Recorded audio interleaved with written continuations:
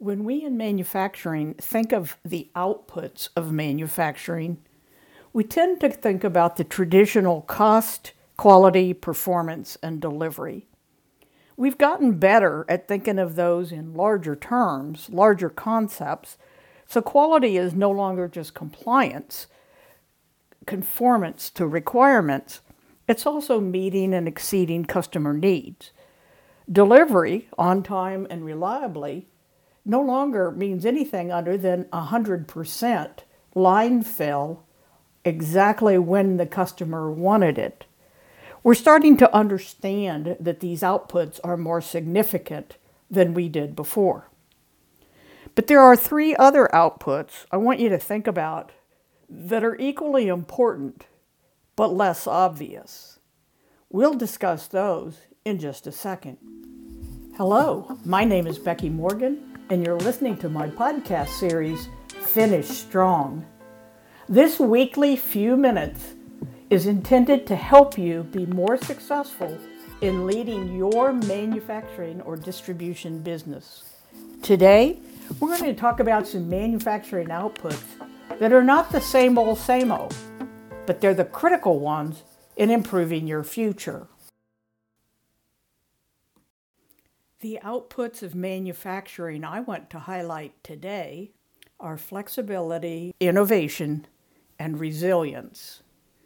The four we've been used to forever, cost, quality, performance, and delivery, are certainly crucial, but they are the barriers to entry. If you can't hit those, you can't play the game. But these last three are now the differentiators. And it won't be long before they're in the same category as cost, quality, performance, and delivery. The price of entry.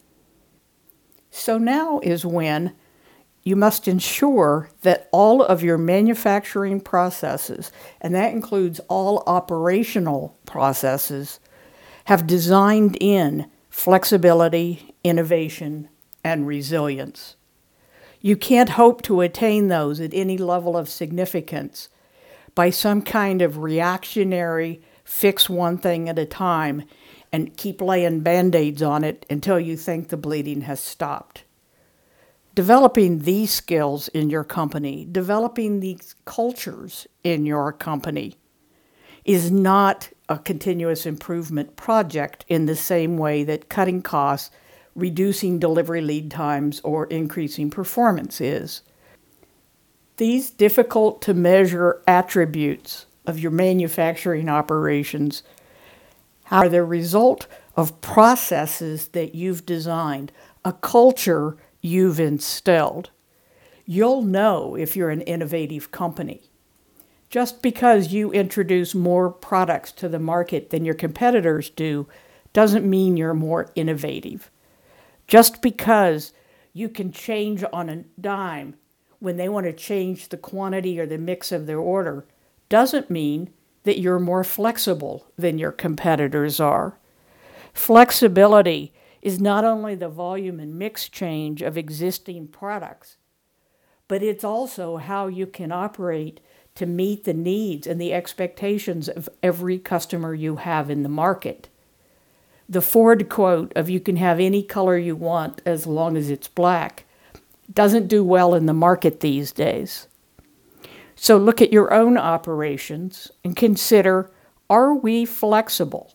That doesn't mean when a customer calls, we'll jump through hoops to do whatever they want. It means we have processes designed where flexibility costs no more than righteous indignation, where innovation is in our breath.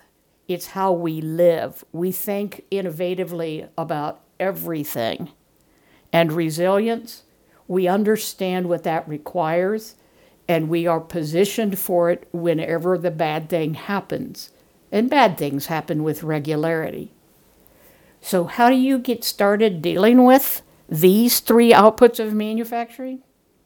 Well, first, by recognizing that they are outputs of manufacturing.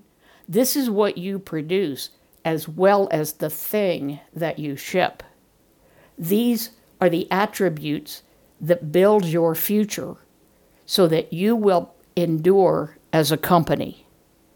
So recognize these, observe them in your own operations, determine what is and is not flexible, is and is not innovative, is and is not resilient, and develop processes and procedures, thinking, behaviors, and culture so that your entire organization exudes those characteristics.